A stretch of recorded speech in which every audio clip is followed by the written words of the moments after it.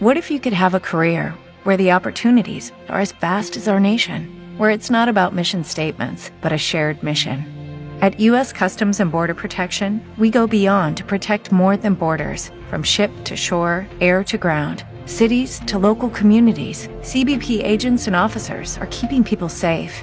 Join U.S. Customs and Border Protection and go beyond for something far greater than yourself. Learn more at cbp.gov/careers.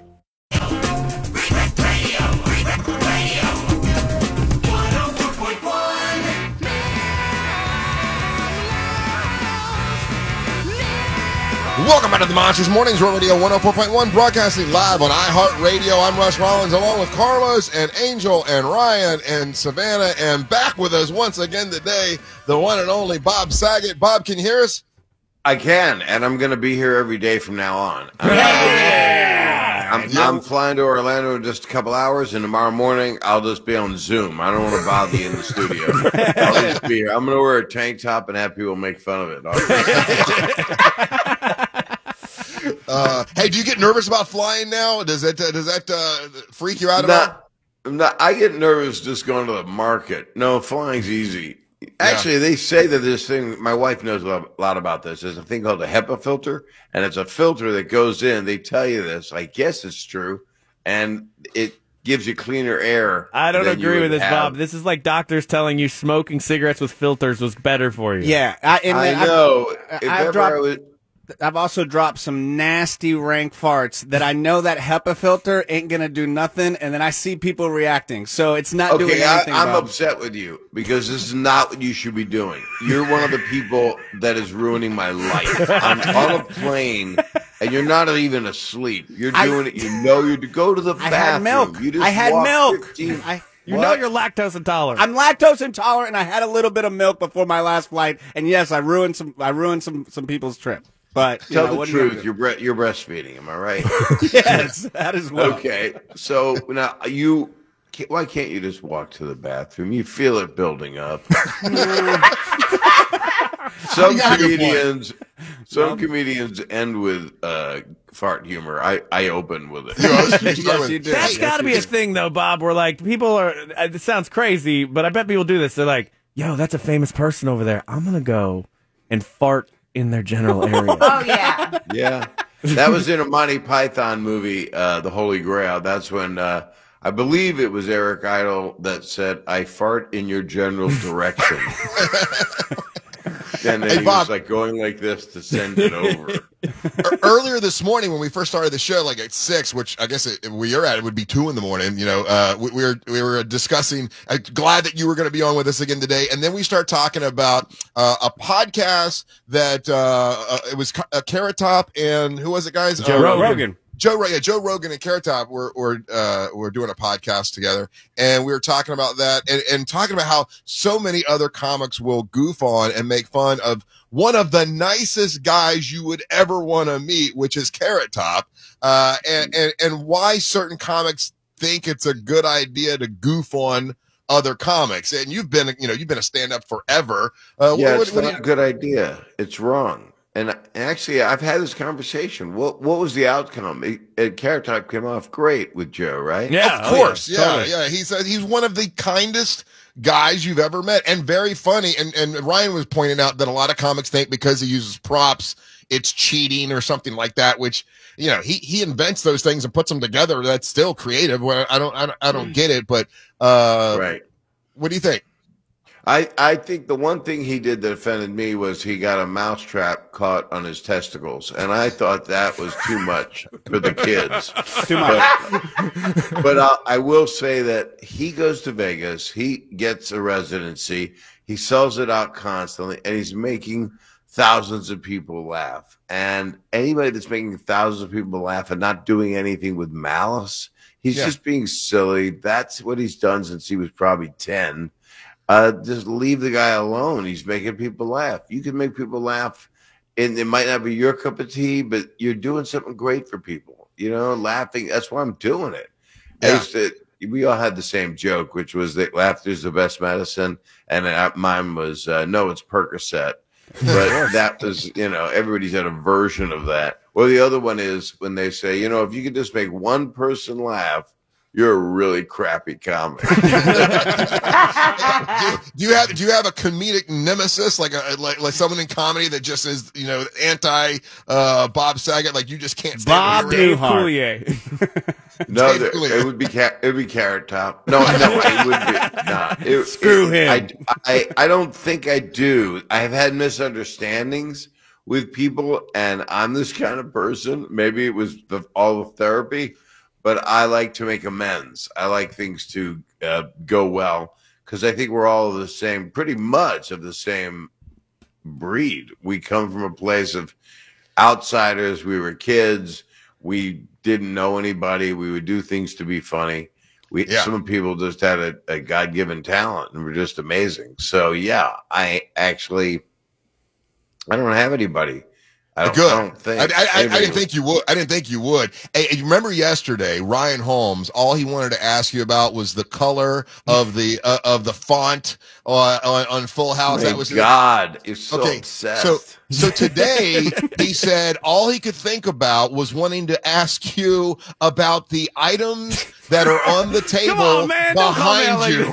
And I'm like, you're going to have Bob Saget on once again, one of the greatest comics in the world. And you're a stand-up comic. And all you could think about is asking him about the items. So Ryan, let me say this. To be fair, I wanted to yesterday too, but I held off but this is his second day in a row. So tell us what's behind you today, because tomorrow you'll be in Orlando. It's our new segment, What's Behind You, Bob? Who's behind Bob? Leave this camera on so you can cut to it and just look at the crap behind me. Over here, I'll start over here. That's Rodney Dangerfield. I got that from the UCLA Brain Center. I would go visit him as he was passing on, and they did surgery on his brain.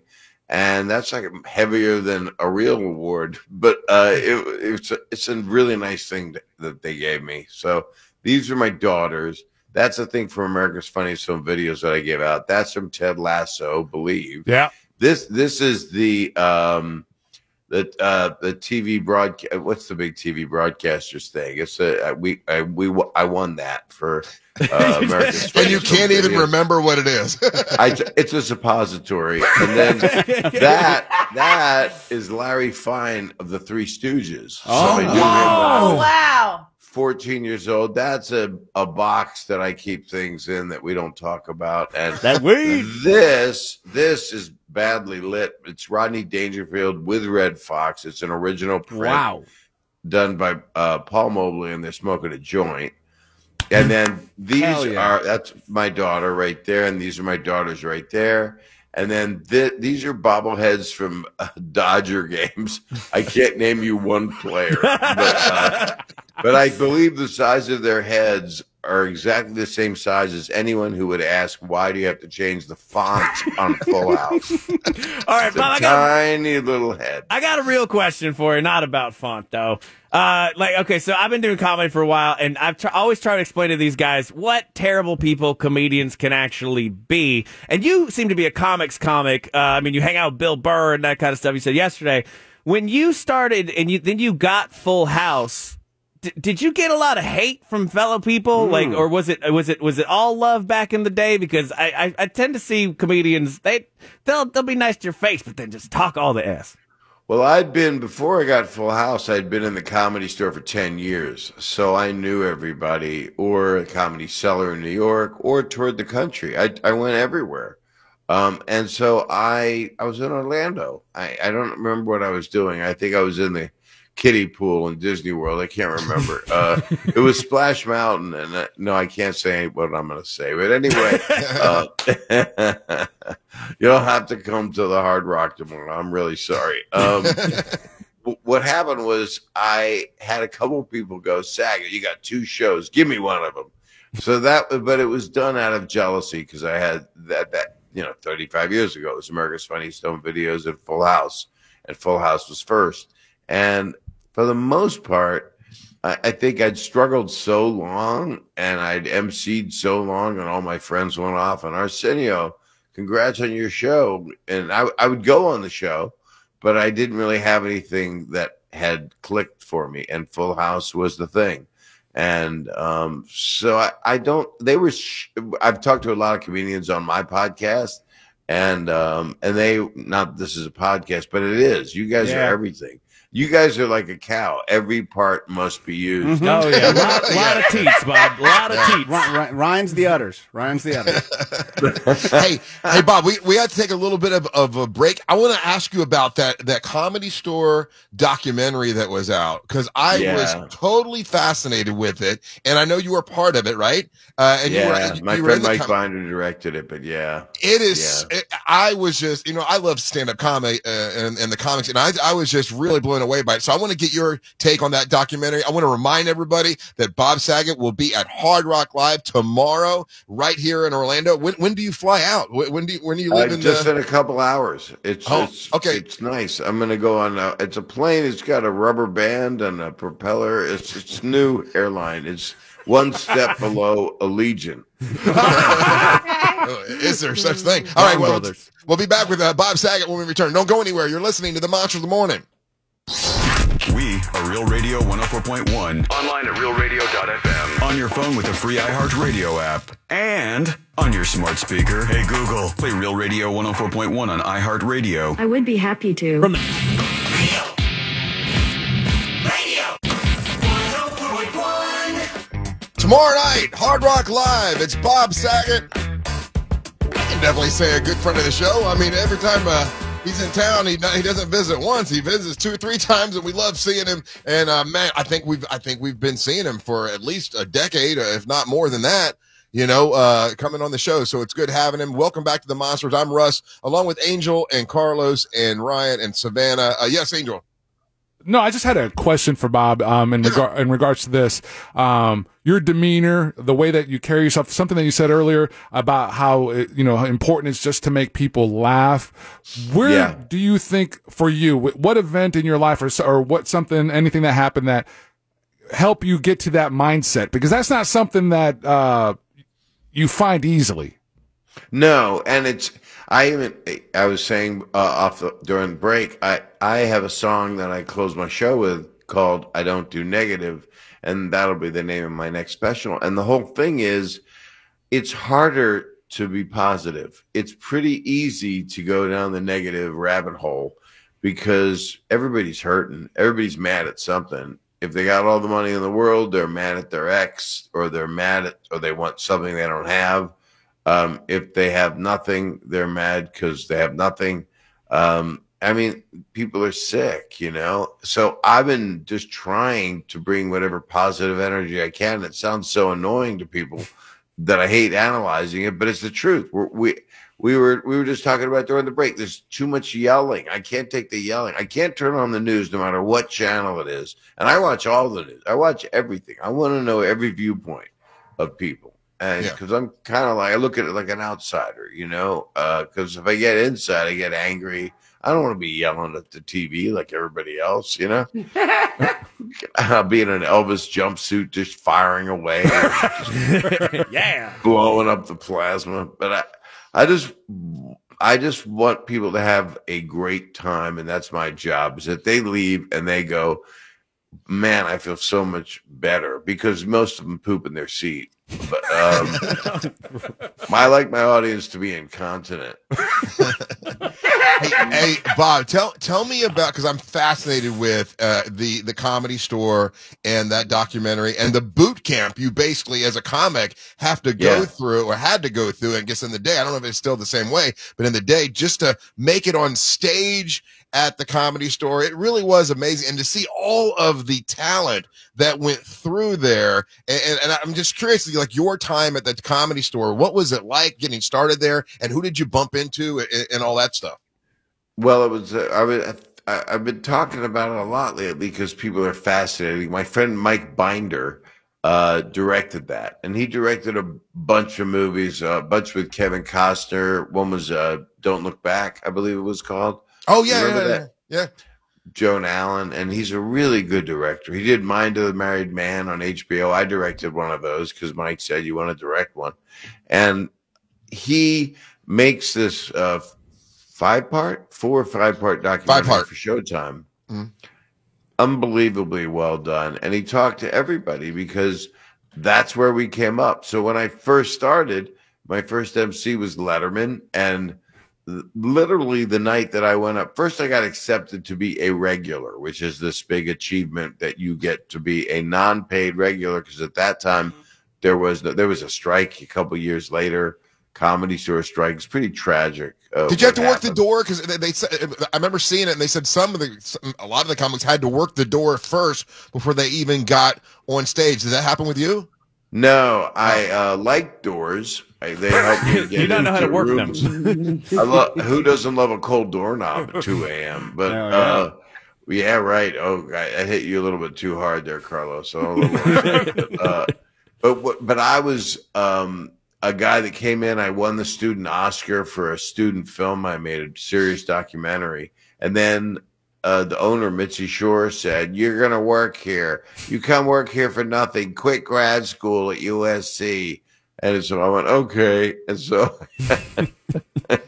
I did. But then my reward was, holy crap, I'm really a comedian. And I was on a lineup with people. Michael Keaton and Billy Crystal took me aside and said, "Where are you from?" And he was on a show called Soap at the time. Yeah. And Michael Keaton he did a little bit of movie work, but he was doing a sitcom with Jim Belushi called Working Stiffs. And Robin Williams came up to me. I used to have a very weird act as opposed to now. But it was straight. Really weird. I would say I have no life and I have no friends and I live in a moped. And that was like Ryan? I don't know. Yeah, exactly. and Robin said, "So let me get this straight. Your mother is Gumby and your father is Pokey and you're Mr. Potato Head." And I went, yeah. And he went, okay. You poor crazy person. And I just met everybody. I mean, and then I emceed the place. There were like 10 MCs at least. And some of them are well known, and some aren't with us anymore. But Richard was the king of the Comedy Store. He helped make it what it was, and he was so kind to me. And I ended up doing a movie with him, and he didn't make it happen. The director, Richard Pryor, Michael right? Apted. Richard Pryor. Critical Condition. It was It was after he had the fire happen. Yeah. Is that what you were asking me? No, Russell? I know you said Richard. I wanted the audience to know it was Richard Pryor, in case they didn't know. It wasn't Richard Lewis or Richard III. Hey, Richard Lewis is funny. Richard Lewis to this day, Bob. Bob, let me tell you, we've done this show for a long ass time, and you're one of the greats. Obviously, you're on the Hall of Fame, but Richard Lewis came in one time. Do you remember that, Savannah? And he was on a tear. He did a segment where it was just one of those, and he came in as Richard. He left as Richard. It was like we were part of a performance piece, and it was just one of the funniest dudes. And he'd come in time after that, but what a funny, unique, hilarious dude, you know? And then he's doing okay. He went through a bit of a hard time health-wise, and he's been on Curb this season, and he's been on it a lot. And he is one of the sweetest people I've ever known in comedy, especially. And he always, when he goes on these rants, it's like, I don't know. And then once the complaining starts, it's 20 minutes. It's hilarious, though. Not a lot happens. But what's so interesting is we can identify with that because everybody's got a friend that or it's one of us that just doesn't stop. It just continues to say how horrible everything is. And they tell you how the food won't stay in them. And then they give you descriptions you don't want to hear. But his is mostly about interpersonal relationships. He's a beautiful guy. I love comedians. And that's what I think, Russ, that the Comedy Store documentary did. Yeah. It showed a camaraderie because David Letterman didn't have to do it. You know, certain people didn't have to be there, but everybody affiliated. I asked Mike, I said, is this person doing it? This person? He said, yep. And, you know, and with what you're saying, Bob, you know what amazes me? I don't know why I love this. I just do. Like when you showed us that picture of you and one of the Three Stooges and that building that bridge with comics from back then, I don't know. It just fascinates me. Is that the biggest let's say old school celebrity that you've met? Because when Carlos was telling that story, I was thinking about Jackie Mason coming in and how much I loved Jackie Mason. God, he was so very funny. But who's the biggest bridge you've made? Like, is it somebody from I guess the Three Stooges is pretty big. Well, they were robbed. Their producer took all their money. So Mo was poking Larry and ripping his hair out that was glued to his hair, but he would take his real hair with it. And they had to make their friendship come back together because he ripped his hair out. Man. I'm glad it wasn't an R-rated thing because he would have been hurting at both ends. But I met a lot of people. I didn't get to meet Groucho or Jack Benny. I was too young for all that. But I met pretty much. I remember meeting Bob Hope, and I never was the biggest fan, but I so appreciated what he did because it was showbiz. It was making fun of showbiz in his way, tongue in cheek. And he was incredibly nice. He was in a wheelchair and he made a joke about wearing a diaper. And I was like, wow, that's pretty soft. He wanted me to laugh, That's the key is when one of the older people, one of the true, everybody calls everybody an icon or a legend. And it's like, it's a little soon on some people. This 38-year-old legend. Okay. But I mean, when you just meant, you were talking about Robin Williams and Richard Pryor. I mean, those are two incredible legends that you came in contact with. And I would think that would be, I don't know, I think that would be pretty important in your life, right? It was also very much so. And doing this documentary I'm doing on Martin Mull, I had interviewed with Steve Martin, who I've met a few times over the years, and Eric Idle from Monty Python, and Norman Lear, and David Alan Grier, and it's just pretty. I don't know if you remember Fernwood Tonight. It was also America Tonight. Do you remember that show? It was really I do not. Quite wonderful. Yeah, it was back in the 70s, but it was Steve Martin is a genius. And there's just no bouts about it. He's on the Mount Rushmore, of oh my God, his new show is great. His masterclass, Steve Martin's comedy masterclass. Oh, I thought you meant the show. Only Murders in the Building is great, but Carlos did his masterclass program as well. Man, it's unreal. What happened? Why didn't it work out for you? I'm trying, Bob.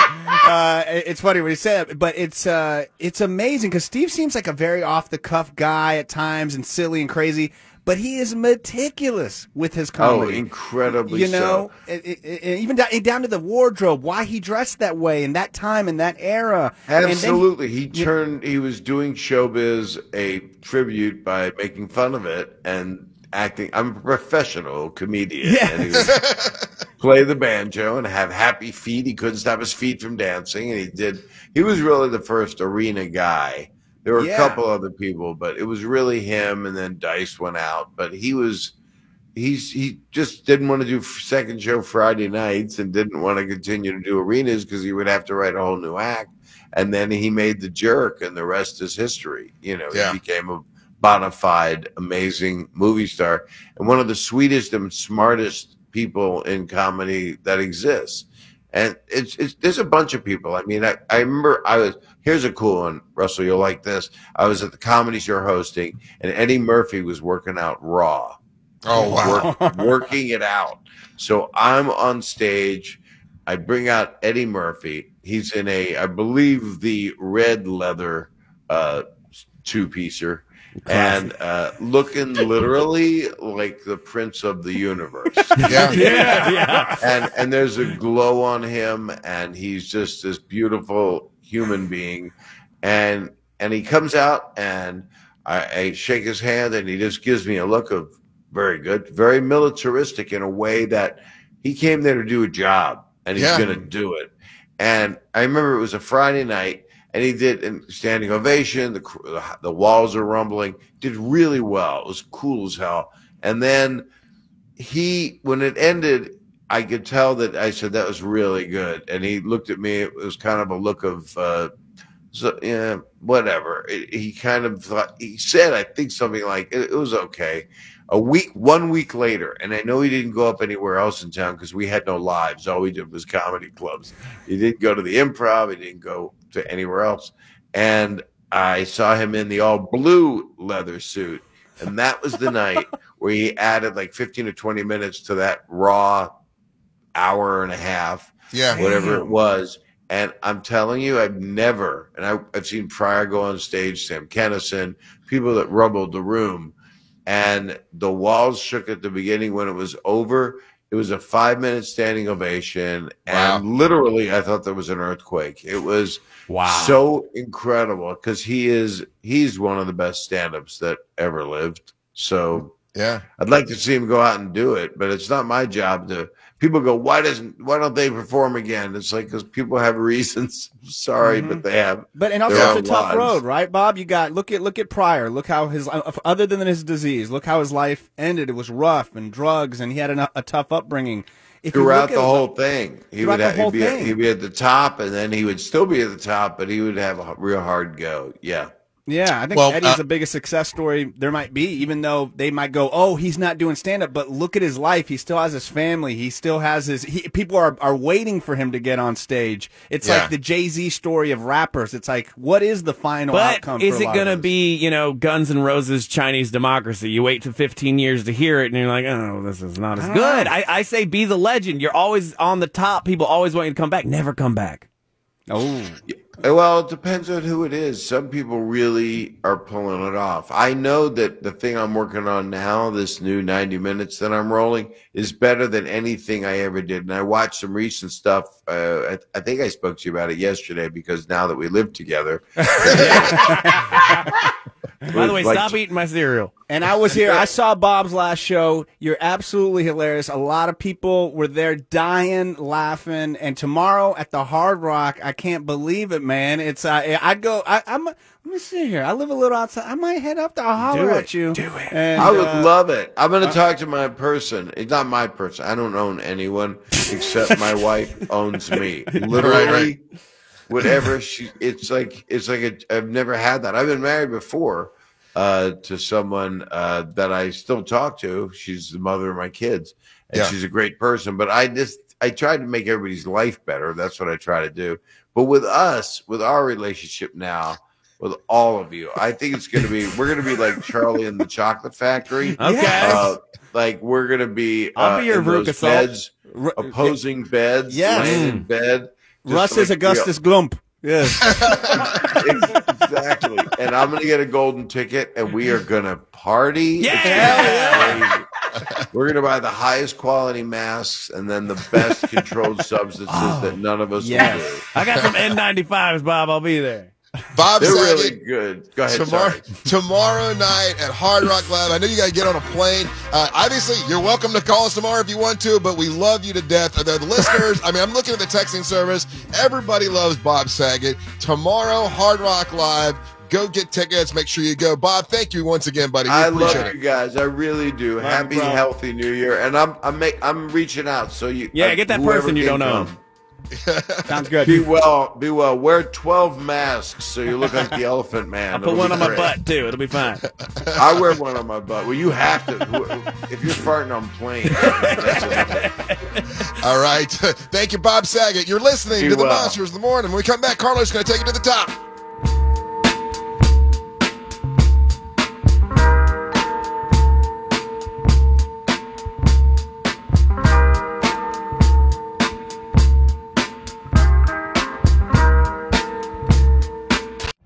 Every day, we rise, challenging ourselves to work for what we believe in.